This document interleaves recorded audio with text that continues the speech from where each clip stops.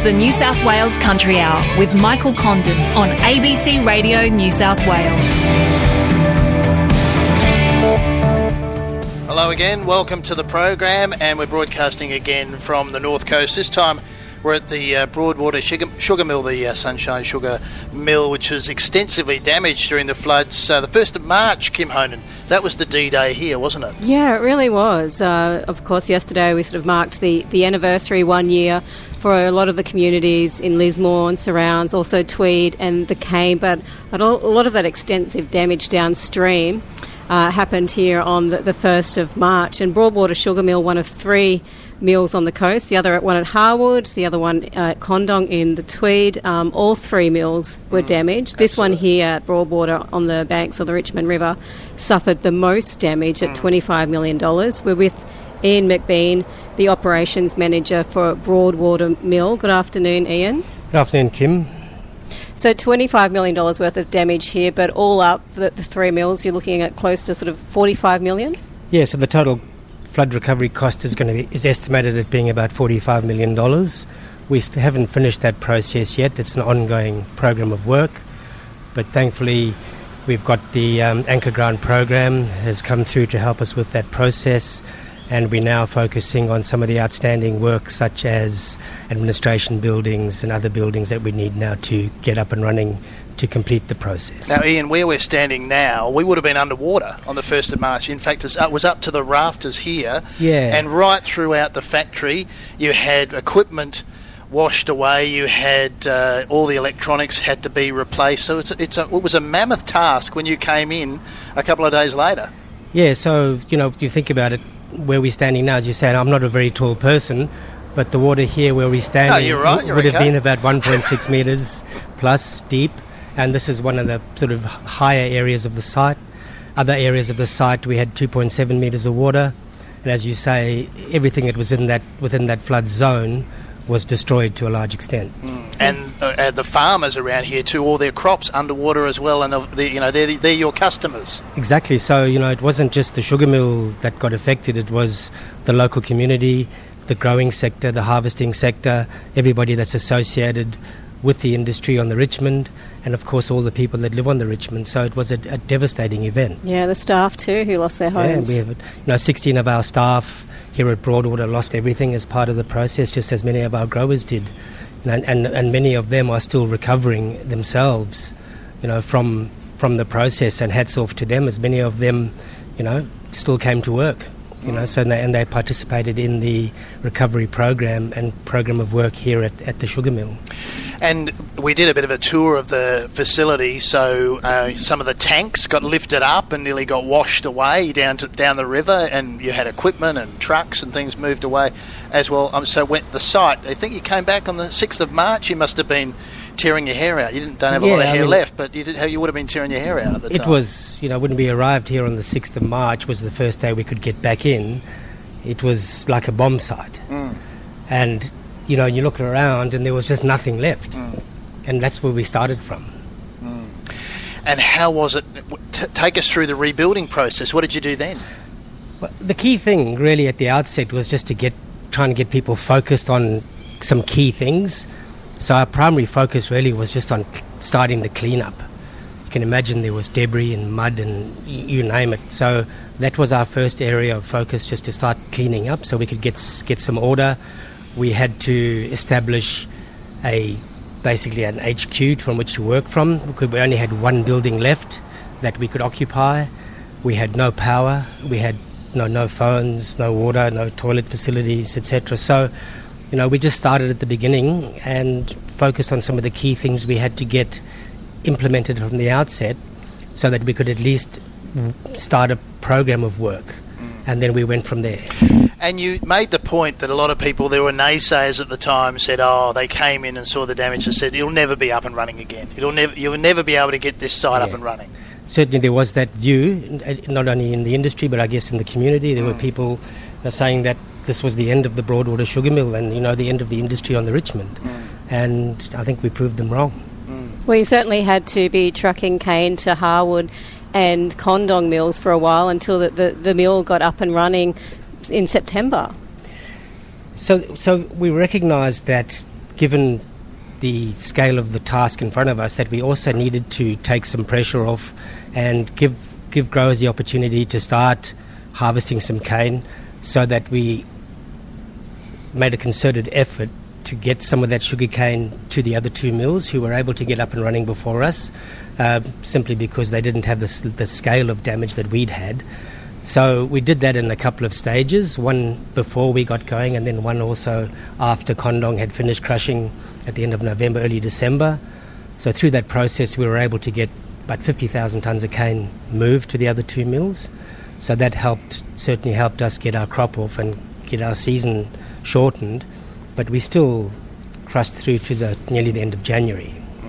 So not quite fully operational, or how would you describe it? Like 95%? I'd describe it as 95% from an operational, from a sugar milling and sugar processing, cane processing perspective. We're up and running.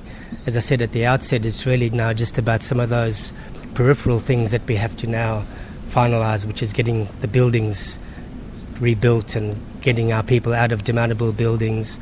We've only got our last generator out of here last week. So we've been running on generators. It's been a pretty big effort from that perspective. And in terms of what you had to replace, like old machines, or mainly was it electronic equipment, or what sort of things did you have to junk and start again? Well, it was, as I said, when we did the walk around, it was everything that was in the flood zone, within that 1.6 to 2.7 metres of water was basically destroyed or severely affected by the floods. Which is well above what people estimated was a 1 in 100. You showed me that.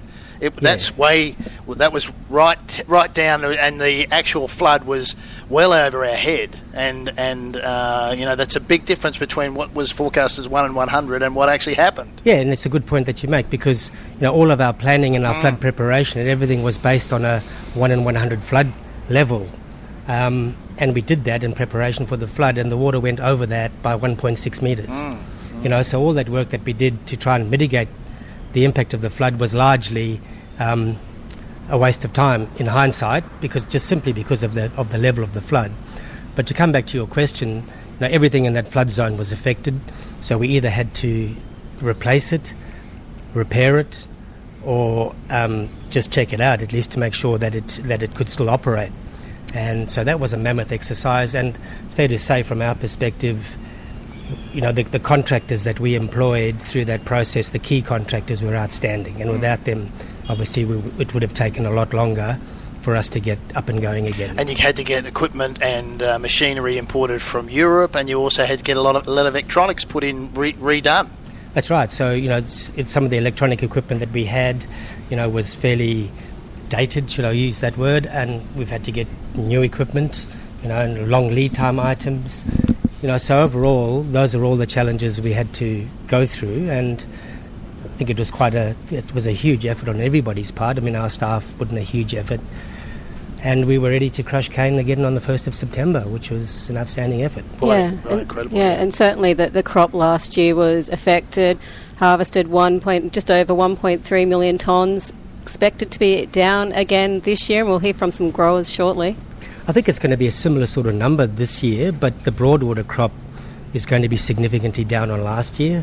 The nature of our industry here with a 2-year crop means that when we have catastrophic events of this nature, the significant impact is actually in the subsequent year, not in the year of the event, because of our 2-year crop. So we're expecting, last year we did 460,000 tonnes at Broadwater.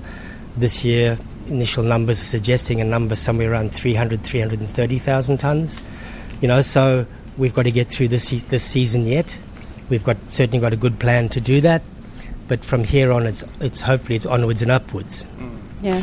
Ian, appreciate your time on the program today. Thank you, Michael. It's 14 minutes past 12. On ABC Radio New South Wales, you're with Michael Condon for the New South Wales Country Hour.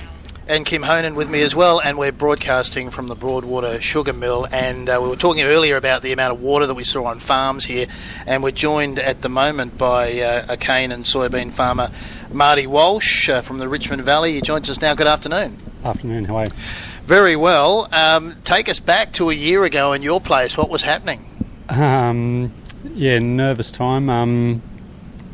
Probably like a lot of people, didn't think it was going to be as big as it was. Yeah. I was saying to my wife, it's fine, the house has never had water in it, as a lot of people were saying, and it just kept getting deeper and deeper, and I think it was 1 o'clock in the morning it came in the front door.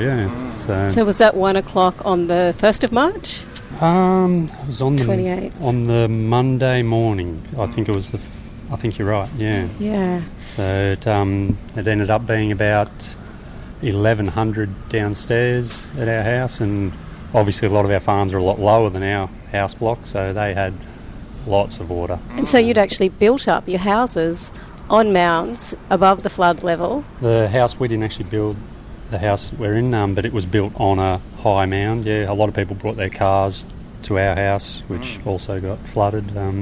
Built for that reason. Yeah, because you know about floods in this area. Yeah, well, we're on a floodplain. We expect to have floods, and we do quite often, but nothing to that degree. So how high into the house did it go, and you had to be rescued? Well, we went upstairs. My wife and 3 children. We just went upstairs. So it was about door handle height downstairs. So wife, 3 kids, and a dog upstairs, and made it difficult. But no, a lot of things just floating around downstairs, and we were constantly trying to, pick things up and this and that and save what we could. And what about the damage to the crop? I mean, so your soybean and cane. So what was hit the most? Soybeans were a complete loss for us. We didn't take any soybeans off. Crop-wise... Well, that must have been a big hit to the wallet for the season. Yeah, for sure. Crop-wise... So, as Ian just said, this year will be our really tough year. Last year, we probably cut maybe half what we were going to. We were sort of around 16,000 tonne. Last year was going to be a big year for us. Should have been around 25,000 tonne. But this year, being a 2-year-old crop, we may be down at 5,000 or 6,000. This year. And that's just the cycle. So it gets hit when it's just coming out, and that's it. It'll kill it, or a big percentage of it. Yeah, it being a 2-year-old crop, so it the second year on is when we feel the hit from all the year-old cane being killed. But this year is going to be tough. We do have a big soybean crop in this year, which will, like a lot of people on the river, inject hopefully a bit of money, and things are looking pretty good at the moment. We had a later plant of cane, but cane is looking good. It's probably a bit backward to where it should be, but it is looking good. Yeah, driving around looking at some of the farms, the cane does look okay. I mean, I was sort of a bit surprised, actually, really. Yeah. But when you look at the depth and the amount that's out there, what about your neighbours? How did they fare? Similar? Oh, everyone was much the same. And for a wide area too. That's one of the big things about that flood. A lot of the time when we have floods, it's the people upriver, they got affected. This time it was just everyone. Everyone was in the same boat. You couldn't talk to anyone down the street without them saying, we've got no house, or, all their crops have been killed. It was huge. What about in terms of assistance or government help or anything? How have you been feeling about that side of thing? Because, the townsfolk are saying, they hear nothing and have had virtually nothing, most of them, and no assistance. What in terms of farming, what's happening? I think they have been good. Some of the things have been harder to get, but there has been assistance there, it's been a big help. You sort of... A lot of things you've got to have the money, you've got to spend the money to get the money. Yeah, as opposed to grants, you get a rebate and things like that. So it's sort of, it's good, yes, but you've also got to spend a heap of money to get the money to offset it. In some instances. We've had some housing grants, which have been good. And we've been able to get all the house all back together, and it's been a big thing. But this sugar crop will be a bit of an issue. This year's? Yes, yeah. And that's what we're hearing with the figures from from the mill. That's, for sure. As we said, last year we still cut not bad tonnes, although a lot of it was poorer quality due to a lot of dead cane through it and whatnot. This year the tonnes just aren't there because last year we just mowed off block after block of year-old cane. So this year we definitely hurt. Yeah. So you had to just mow it off? Yeah. You had no choice? Yeah, How heartbreaking is that? Yeah, it's not great. Yeah, you work all year and then just mow it off, and did feel a lot better though, rather than dead cane there. At least it was a blank paddock, and then you start again. Yeah. Yeah, and good prices. Is that some consolation? Yeah, it is good prices. Last year was also good prices, and we were big tonnes last year, which didn't eventuate. It is good prices at the moment, but we need them to stay there as well. They need to be up where they are, for sure. Yeah. Would you like to see them a little bit higher? We're talking to Marty Walsh, who is a director on the New South Wales Sugar Milling Cooperative So there's Board. a limit to how much you can say. We always enjoy good prices and always look forward to better ones. And soybean prices too? Does that look pretty good? Prices are looking good. Yep. We deal with Mara for a lot of our soybeans, and prices are good. They're up a lot from last year. Hopefully we can have a big crop of soybeans. Soybeans they're fantastic, but we always say you never bank on them until they're in the truck, because it just takes a bit of a flood to come through and you can end up with very little. There's always something, isn't there? That's right. Yeah, it's one of those fickle crops, Marty, thanks for your time on the program today. Appreciate it. Thank you. You're listening to the Country Hour. It's coming up to 21 minutes past 12. The New South Wales Country Hour with Michael Condon on ABC Radio New South Wales.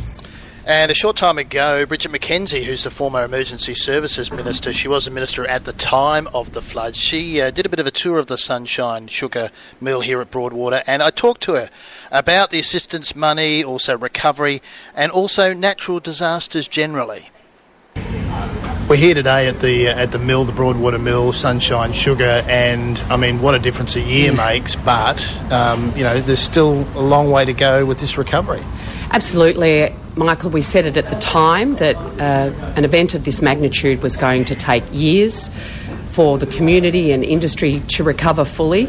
But what I'm seeing 12 months on and touring the mill today is our government's investment in those early programs, the industry support package that supported Norco, which I'll be visiting later on this morning, and also the sugar mill here at Broadwater, have really made a difference. It meant that the 500-odd growers here locally who are members of this cooperative could get their harvest off, although it was late, and get it crushed and keep the business going and people employed, and that great product hitting the shelves right around the country and the globe. So the investment was right in seeing, the changes. They've had to do some really interesting things here to sort of deal with some of the impacts. The molasses tank, for instance, a 3,000-litre molasses tank is now down to a 150-litre substitute just for this year's harvest, and they had to do some transport changes in the systems to make sure that worked for harvest, and they've got plans, obviously, for the money to reinvest in a much bigger tank going forward. So the lab's being upgraded, a whole lot of electrical work. So it's been great to see the changes and the impact that investment's been able to make. And in a way, this mill being basically back up and running again, unlike Norco, the ice cream factory, which will be till August, I suppose. We do hear, though, from people, and we hear from farmers, and we hear from townsfolk that they feel as though that the recovery or the assistance is still dragging on, that's taking too long. And I mean, obviously there was a change of government in there as well, but I mean, how do you relate to those people that come to you and say it's taking too long? Well, I think that is a frustration of any community that's been through a disaster. I think one of the decisions we made when we were in government was the investment and industry package was super important because it meant people had a job. We could get these keystone businesses up and running again as quickly as possible, particularly as they're related to harvest and a broader workforce across the region, that was going to be key to keeping people here locally, wanting to stay, wanting to see their future here in the Northern Rivers region, and so that was a good decision. As for some of the other packages, I can't really speak to that, no longer in government, but the feedback I got at the memorial service yesterday and indeed the Bodie's celebration yesterday afternoon was that some of those housing packages are taking too long, and that there's a level of frustration there for sure. It seems as though Queensland did a better job in terms of time-wise than New South Wales. Labor government in Queensland, coalition government in New South Wales. Why do you think there's that disconnect? Well, I said it again when I was minister at the time. Some states, such as Queensland, have a very highly developed natural disaster response regime in place because they're dealing with cyclones every second year, droughts, floods, etc. Whereas other states... New South Wales might have to get used to it. Well, I think, that we know that they're going to be more frequent and intense as we go forward. So that is just a fact. And it's not just New South Wales. Victoria's having the same problem, and that's a Labor government with the bushfire response. So it is, I think, to be generous, is about the systems that are in place within states, and Queensland has a highly developed system in place to deal with natural disaster, not because they're a Labor government, but because they are a state that has to deal with significant natural disasters regularly. There seems to be a problem with that federal-state, though, communication. Well, I think, again, it was highly politicised during this event last year, but the reality is, and I hope the new minister realises that, is that the federal government is there to support states, no matter what colour they are, to respond on the ground and to help local communities. And that is the system that we have in terms of disaster recovery funding. And it doesn't matter who's in government, nor should it. Now, there can be changes that were made, and one of the things we flagged was the disaster recovery arrangements and the relationship with states needs to be more seamless. Obviously, getting the ADF on the ground, you've got to have the request come in from the state before the feds can release them. That's what we heard, that was very slow. Well, and that's, we celebrated the Bodies yesterday here, and, not every... When you live out in rural and regional Australia, it doesn't matter which state, you're not going to have an ADF contingent in your backyard. That is the reality. That is why we have strong RFS, strong SES. And the tinny army. We all just muck in and get it done. And that's how it has to be, and that's how it should be. And we should be celebrating that spirit rather than denigrating it. And some world champion surfers out on the surfboards and things like that. Absolutely. Can I just give a shout out to one of the great... sort of reflections for me, having been the minister at the time, was heading out to Paul Weir's dairy farm, hearing the story of the flood coming through, the stock being washed away, but the heartening story of his son Matt, who wasn't even 21 at the time. Once they dealt with the stock issue and he'd rescued his own family, getting on the jet ski and heading into Lismore and rescuing people for hours, and just showed courage under fire and a commitment to community under pressure. And I was just so impressed with that young man, and all over 300 locals that got out on the day, ignored official advice and just helped their fellow man. Well, that's just the Australian way. Absolutely. Bridget McKenzie, thanks for your time on the program today. Thanks, mate. Bridget McKenzie, who did a tour here of the mill a short time ago, about an hour or so ago, the anniversary of the flood in this facility. 28 minutes past 12. Let's go to some other news now. The National Road Transport Association is blaming the supermarkets for the collapse of Scott's Refrigerated Logistics. The company's been put into administration, putting 1,500 jobs at risk. The administrator, Cordamentha, says they've got plenty of interest from buyers, but Warren Clark, CEO of the Transport Association, told David Claughton the announcement was still a shock. It was a complete shock to see a company of this size and this sort of standing actually, go into voluntary administration. I think really what came to my mind was the flow-on effect on how it's going to affect the 1,500 people that, potentially could lose their jobs. But not only that, the subcontractors that work for Scott's and so forth. So it's a really big thing for the industry. What sort of impact is there in the freight sector broadly when a major player like this leaves? Well, what I think it shows is that it just shows the amount of pressure that's on transport and the freight sector and that pressure's coming from the top, the top supermarkets, etc. And what happens is that, people will jostle for the work, people will pick up the work, but there's still going to be disruptions to the freight chain, and it's those disruptions that the consumers will feel right through the whole system. And you're saying it goes to the top, because the unions were saying that too, that Scott's were running some of the business for Coles, for Aldi as well. Woolworths is partially involved, and they're saying the margins are too tight for freight companies, and we hear that in a lot of sectors. Do you believe that to be true in this case? Oh, look, 100%. That's where the pressure's coming from. You got some of these guys. Well, most of the industry is operating on an average profit margin of 2.5%. Gone are the days. Freight just cannot absorb any more costs, but the pressure keeps coming. So until these groups become serious about providing safe and sustainable services, then transport can't absorb the cost anymore. It's just not there. And in the short term, KordaMentha are saying they're paying people to keep doing what they've been doing.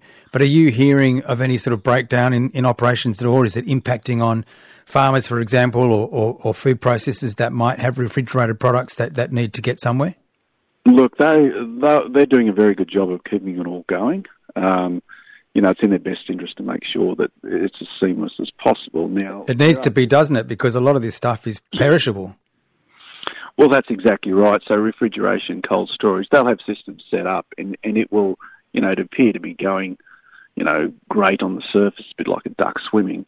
But make no mistake, the sector is impacted by these types of guys going into liquidation.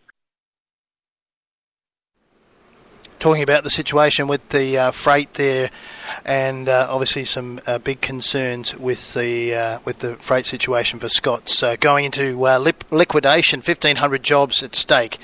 It's coming up to 29 minutes to 1. Let's get some news headlines now from Adam Story. Good afternoon.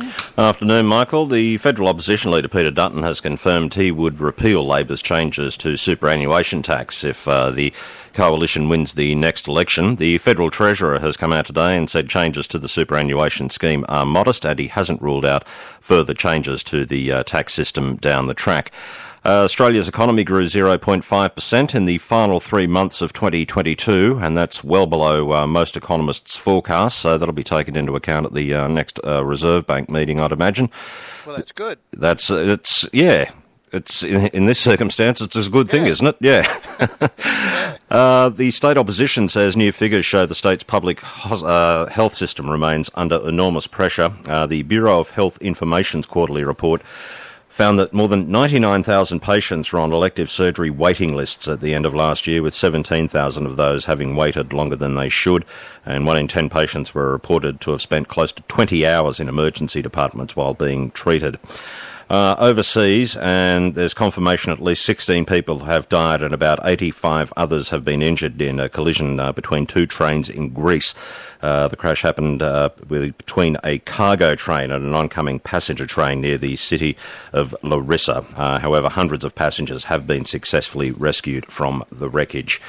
And just finally, Michael, they're going to give the coronation throne a makeover ahead of the ceremony for King Charles. It's actually now 700 years old, so it's probably time it got a got a bit of a nip and tuck. Charlie said, no, that's not good enough. We need the renovation. That's right, yes. It's oak. Henry VIII was among those who've been crowned on it, and including his mum as well. There you go. Yeah, right. So I don't know who's got the contract for that, but 700 years, and they'd want to be careful.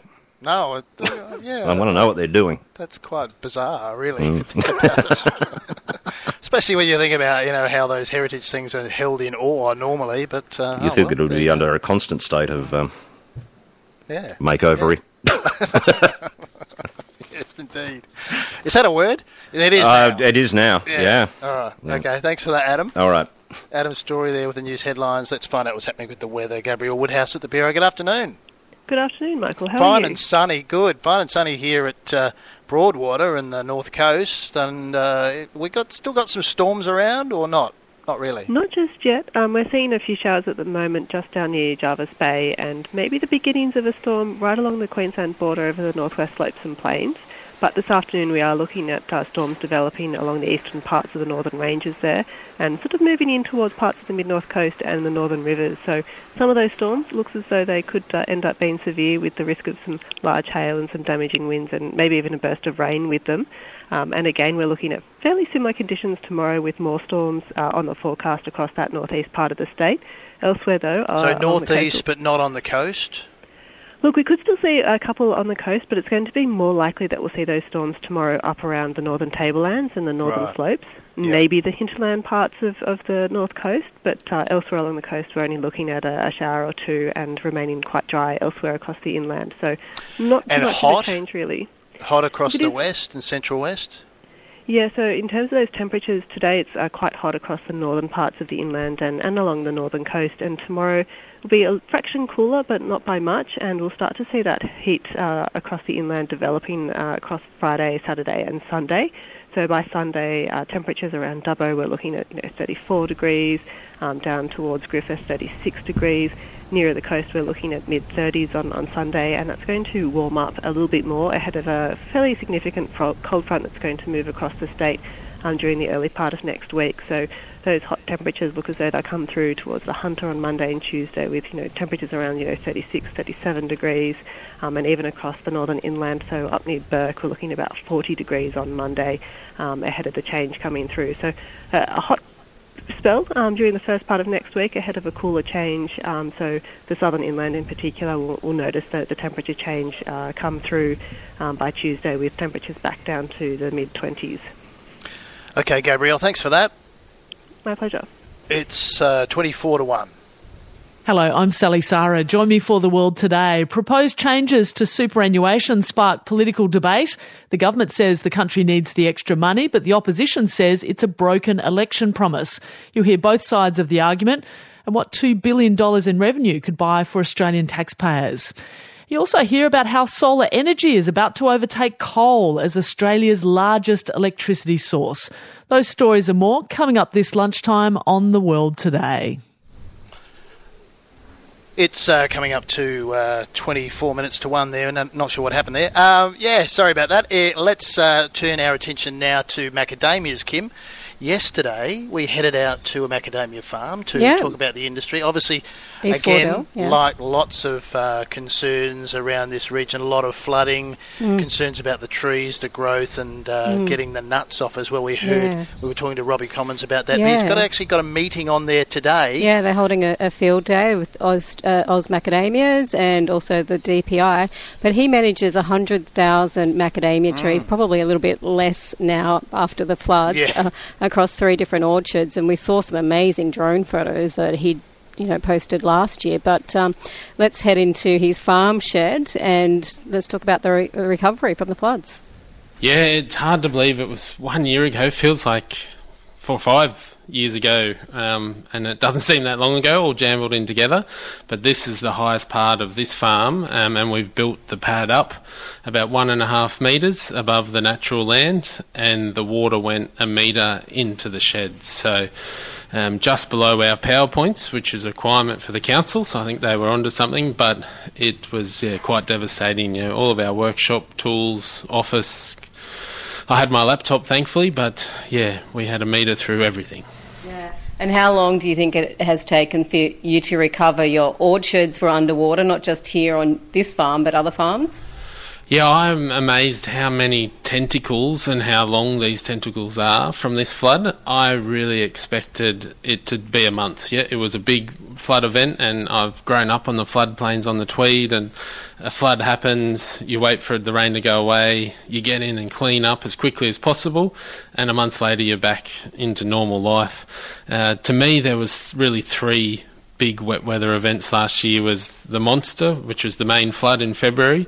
There was a follow-up flood 3 weeks later, which was, from my understanding, the second biggest flood this region's ever seen. And then the worst of the 3 was the 6 months of just constant rain. We just couldn't do anything about that. We're looking at our trees really struggling and dying, and looking at our team wanting to get out there and help, but we didn't have a drainage problem. We had our drainage pretty good. We had a rain problem. The rain just kept on falling and the soil was saturated, and that third event of just constant drizzly rain of 2 or 3 mil a day did the most amount of damage, in my opinion. Yeah, and would have made it really hard for you to get on and harvest the nut. It did, absolutely. So last year was our first, we're a young orchard and growing, so our first real commercial harvest, and on our DK MacNuts orchard, we actually did some hand harvesting. So we picked up a record crop off that orchard. I think it had done 32 tonne previously, and we did 44 last year. But I'd say about 6 of that was from hand harvesting. How many trees ended up dying? We had hoped initially after the first event that we were probably going to minimise it to around 5 to 10%. So 2TE, which is my business, we manage multiple orchards across the Northern Rivers. So what I'll refer to is our 2 main orchards that we were involved with last year.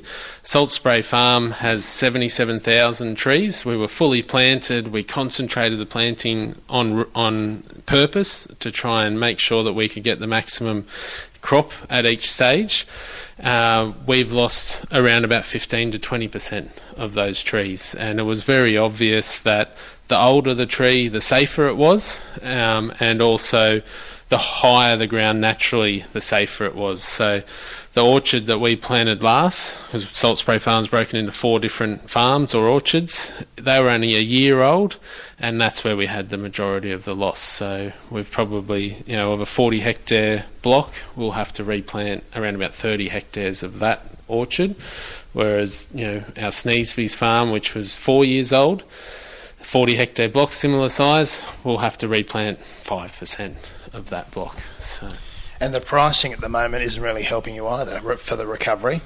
The pricing isn't, absolutely agree with you, but the biggest issue is the confidence that it's putting out to the industry. So my personal opinion is that this is a supply-demand issue in specific parts of our industry that will be resolved, but what we need to do is keep looking to the long-term future. We plant an orchard like this, it's a 25-year investment. Absolutely, this year the price is down, but the fundamentals for the industry is still very strong. Vegan, vegetarian, healthy snack products, ingredients, that's where we need to really focus on.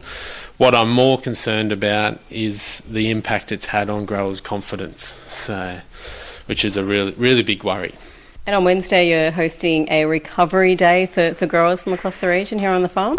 Yeah, we've got maybe 50 or 60 growers from across the industry and the floodplain coming along, and we're going to talk about our experiences and what we saw. We trialled everything. We had the biggest drone in Australia, I think, that could carry about 45 kilos, Shane Moylan. We were spraying foliar products on there straight after the flood. We were putting nutrition out with that. While the trees were still in 0.5 metre of water, because we felt that was the best thing we could do. We've also done a huge amount of pruning, a huge amount of fungicide application with really mixed successes. So I'll be really keen to hear how the other growers' results were from the trials they had, and the goal from it really is that we can share and compare experiences and we can all take a step forward from it. Commons Managing Director of 2TE at East Wardell here on the Country Hour. And it's coming up to 20 minutes to 1. You're listening to the New South Wales Country Hour on ABC Radio New South Wales.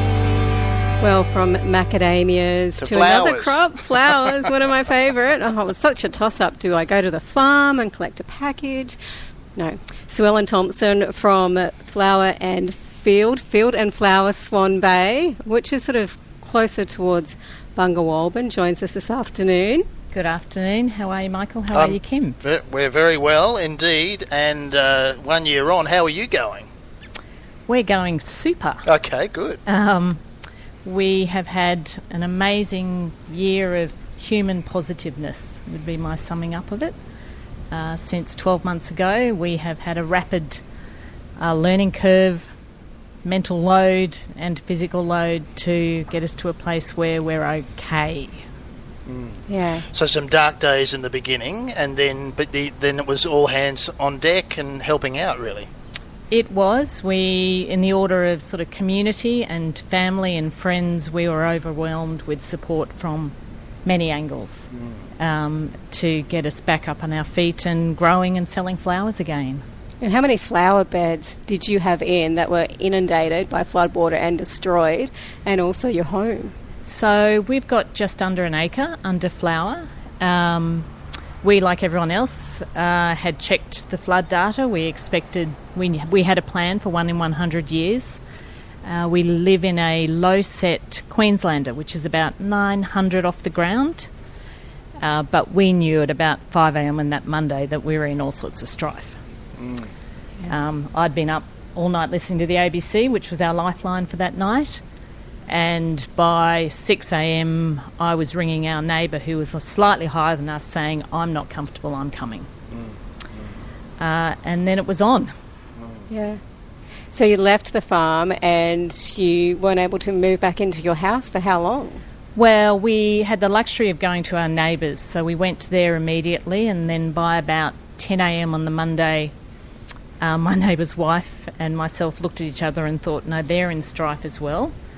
So we then went to another set of neighbours, but for the next 48 hours, our two husbands' main priority animals, cattle, goats, horses, we were surrounded as it kept coming at us, and they were on an island on the house. And the first people in to help us were actually the vets. They were amazing. Because the flowers were gone, we knew that that was no more. And unlike Marty, who spoke earlier, we grow a lot of annuals. So we haven't had that 2-year crop situation that he has had. There's about 80% annuals in our garden. And it was upwards from there. How many stock are we talking that you had to look after? We ended up with something like 40 animals we counted amongst all up. We had goats on the neighbour's deck. We had cattle knee-high being hand-fed off the deck of the house. We had horses just trying to keep them moving and, dry. We had a bit of a joke. We ended up with the local fox in the tree looking at us, because so it was a calmness and a stillness as everyone. Any port in a storm. Yes. Yeah. And with your neighbours, how did they feel? Beyond your local neighbours, where you went to help. I mean, it sounds like, talking to Marty and talking to the people at the mill here, the damage was widespread. The damage was widespread, and on Tuesday morning, my husband Gray and our neighbour, I rang them because we were up on a hill, and I said, there are people on roofs. So those two jumped in a tinny and went round to our neighbours, got neighbours off roofs, dropped them into Woodburn. So yeah, amazing community effort right from ground zero. And you mentioned that you had a lot of 80% of annuals. Do you think that's what allowed you to recover so quickly? It was absolutely what allowed us to recover. So we haven't recovered our house. We spent 3 months in a caravan that was gifted by a friend. So still not back in? We're in the house, right, but it's still, it's a very base level work of living. in progress, right? Yeah, I can imagine. Our focus was on the gardens, and what our experience was, it's been an amazing growing year. And as the gardens blossomed, we blossomed again. So we did that first, and the house came second. And I've had such lovely feedback. We're on the main road between Woodburn and Coraki. So as people drive past, they've watched us reblooming, and I've had lovely messages about, I get vicarious joy when I drive past your farm, seeing you recover. So like an oasis. I can look forward to the future. Well, it is, and we're looking forward to growing more beautiful flowers. We do as much as we can, thought and environment wise, and I think it's going to be a good year for the flowers. I think emotionally we're still struggling. We have to get the house into order, we have to do other things, but we are looking forward, and we're looking forward to it. And the markets are still intact? You've still got, you can still sell into markets? We sell direct from Farmgate. We sell to florists and at Ballina markets and casino markets, and they have been amazing. Yes, we're back. Customers were supportive. They waited for us to reshine, so it's been Yeah. It's been amazing. I was at the Ballina Farmers Market on Sunday, and you were sold out by the time I got there. We were. They've been amazing for us. Yeah, your stall holders with Pepe Fassos from 560 Farms. We are. So if you're ever in Ballina. He's fabulous. So yes, it's been an amazing year of growth for us, the garden, the business, and our community. You know, we are so much closer. Yeah, well, that is a positive note to end on. Thanks very much for joining us on the program today. Thank you. Thank you. That's Sue Ellen Thompson from Field and Flower at Swan Bay here on the Country Hour. 10 to 1. On ABC Radio New South Wales, this is the New South Wales Country Hour. And when we did our last broadcast, Kim, we spoke to Tony Carusi, yeah, who was in a lot of angst at the time. He lost everything. He lost everything. Soybeans, rice, cane, a lot of cane, all his cattle. Yep. And he hasn't hasn't even got to rebuilding his cattle herd at the moment. Yep. But he's got some crops up again. He's still got some cane. He's got new rice growing, new soybean crops. But I jumped in his car and we did a bit of a drive around. Yeah, we're driving around today looking at some of the paddocks. It looks very much better than what it did today 12 months ago. Had a lot of work, and we've still got a good couple of years at least to fix all the problems. We haven't even started our fencing yet. We're waiting for cooler weather, but we've got a lot of drainage work to do and desiltation of drains and fixing pipes and so forth. Our main focus has been on getting crops in the ground, which has been very difficult because of the damage to all of our equipment. Although we had it on mounds that were above the 1 in 100 year flood, this last February-March flood was an absolute monster of a flood, and the height of the water, the depth of the water was 2.4 to 2.6 metres deeper than the 1 in 100 year flood. So it was catastrophic to the whole district, but the district is recovering and people are coming back, thanks largely to both the state and federal government with the grant money that they've made available. Without that, I can guarantee that there would have been a lot of farmers that simply wouldn't have been able to get back up again. But that has certainly helped.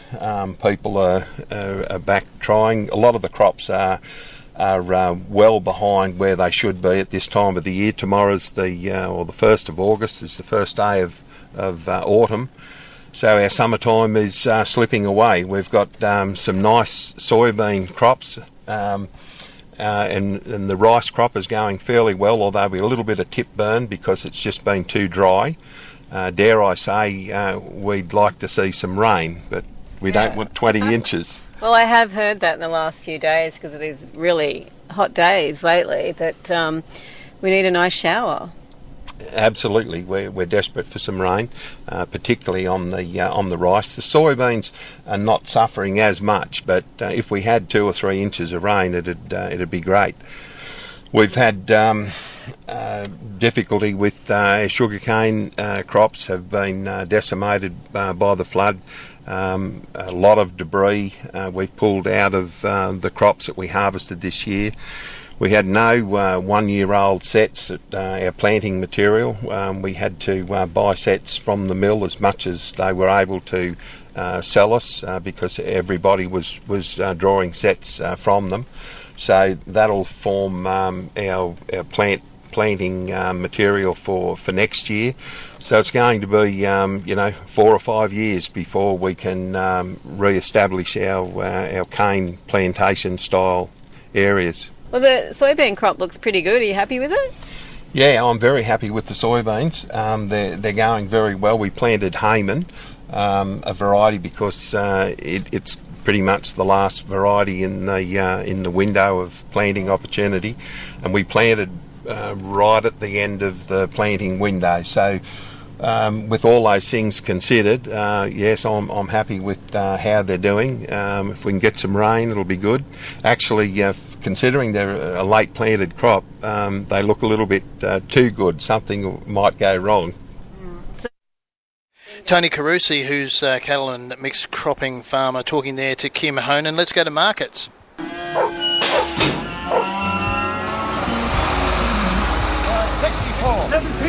$60, thanks. There was 1,258 head of cattle yarded. That's down by 240. Young cattle were well supplied and there was a larger penning of around 400 cows. Quality was mixed in a cheaper market with plainer type cattle most affected. Restocker Vela steers are 20 cents cheaper depending on quality, selling from 275 to 542 cents. Restocker Vela heifers suffered the greatest loss, though down between 20 and 30 cents, selling from 290 to 401 cents. Yearlings were 10 cents cheaper. Restocker and backgrounder yearling steers 320 to 426, and the yearling heifers 302 to 352. Only a few bullocks and steers are back by 5 cents, 300 to 326. Heifers topped at 295. 3 score cows were 5 cents cheaper to average 263, while the heavy cows are back by 10 to 12 cents, 270 to 286. Best of the heavy bulls, 250 cents. Doug Robson, Casino. Thanks for that, Dave. Let's go to the next lot of markets. Let's have a look at what we've got here. Carcoar sheep and lambs, David Monk. Numbers are up by 1,400 for a yarding of 4,350 lambs. It was a much better quality yarding than the previous sales plain yarding. There was a good selection of trade weight New Season lambs and shorn lambs, along with a few pens of good heavyweight lambs. There were also fair numbers of young lambs suitable for the restockers. Trade lambs were 7 to 14 dearer with the better quality a factor. Trade weight New Season lambs sold from 112 to 188 to average around 800 cents per kilogram. Trade weight old lambs sold from 110 to 203. The few heavyweight lambs were $7 dearer, with the lambs over 24 kilograms selling from $198 to $210. Lambs to the restockers were $8 to $10 dearer, selling from $50 to $145. Hoggets were around firm, with crossbred selling from $60 to $120. Numbers are up by 500 for a mixed yarding of 3,100 mutton. Most grades were 6 to 10 dearer. Merino ewes sold from 17 to 88, while crossbred ewes sold from 48 to 125. Merino wethers sold from 60 to 103. This is David Monk at CTLX for MLA. Let's go to Cowra sheep and lambs, Rob Pearce.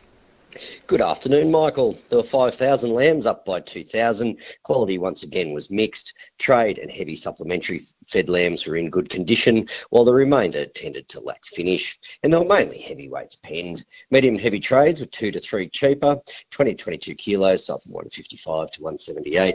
22 to 24, 165 to 186, averaging 740 to 750 cents. Heavyweights were 2 cheaper. 24 to 26, 185 to 205. 26 to 30, 204 to 228. 30 plus topped at 251, averaging 730 to 760 cents. Stores sold from 28 to 146, and mutton numbers were limited for only 360. Heavy first cross ewes sold from 105 to 138. And this has been Rob Pearce from MLA at Cowra. Thanks, Rob. Yash sheep and lambs, Graham Richard. Good afternoon. The lamb numbers lifted to 6,200. The quality was again mixed with plenty of light lambs, more suited to the feeder and restockers. There was a very good run of shorn heavy trade lambs and a few more lightweights that have been shorn. Quality was the driver, the plainer lambs 4 to 6 cheaper, prime shorn trade and heavyweights were firm.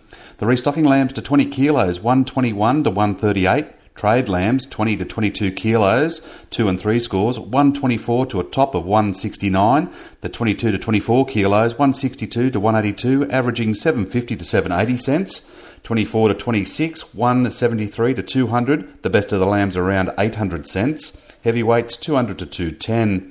The best price for hoggets reached 160. Mutton numbers were steady at 6,100. Prices firm to 3 cheaper. The medium weight ewes 54 to 108, heavy crossbred ewes 108 to 135, and merinos reached 115.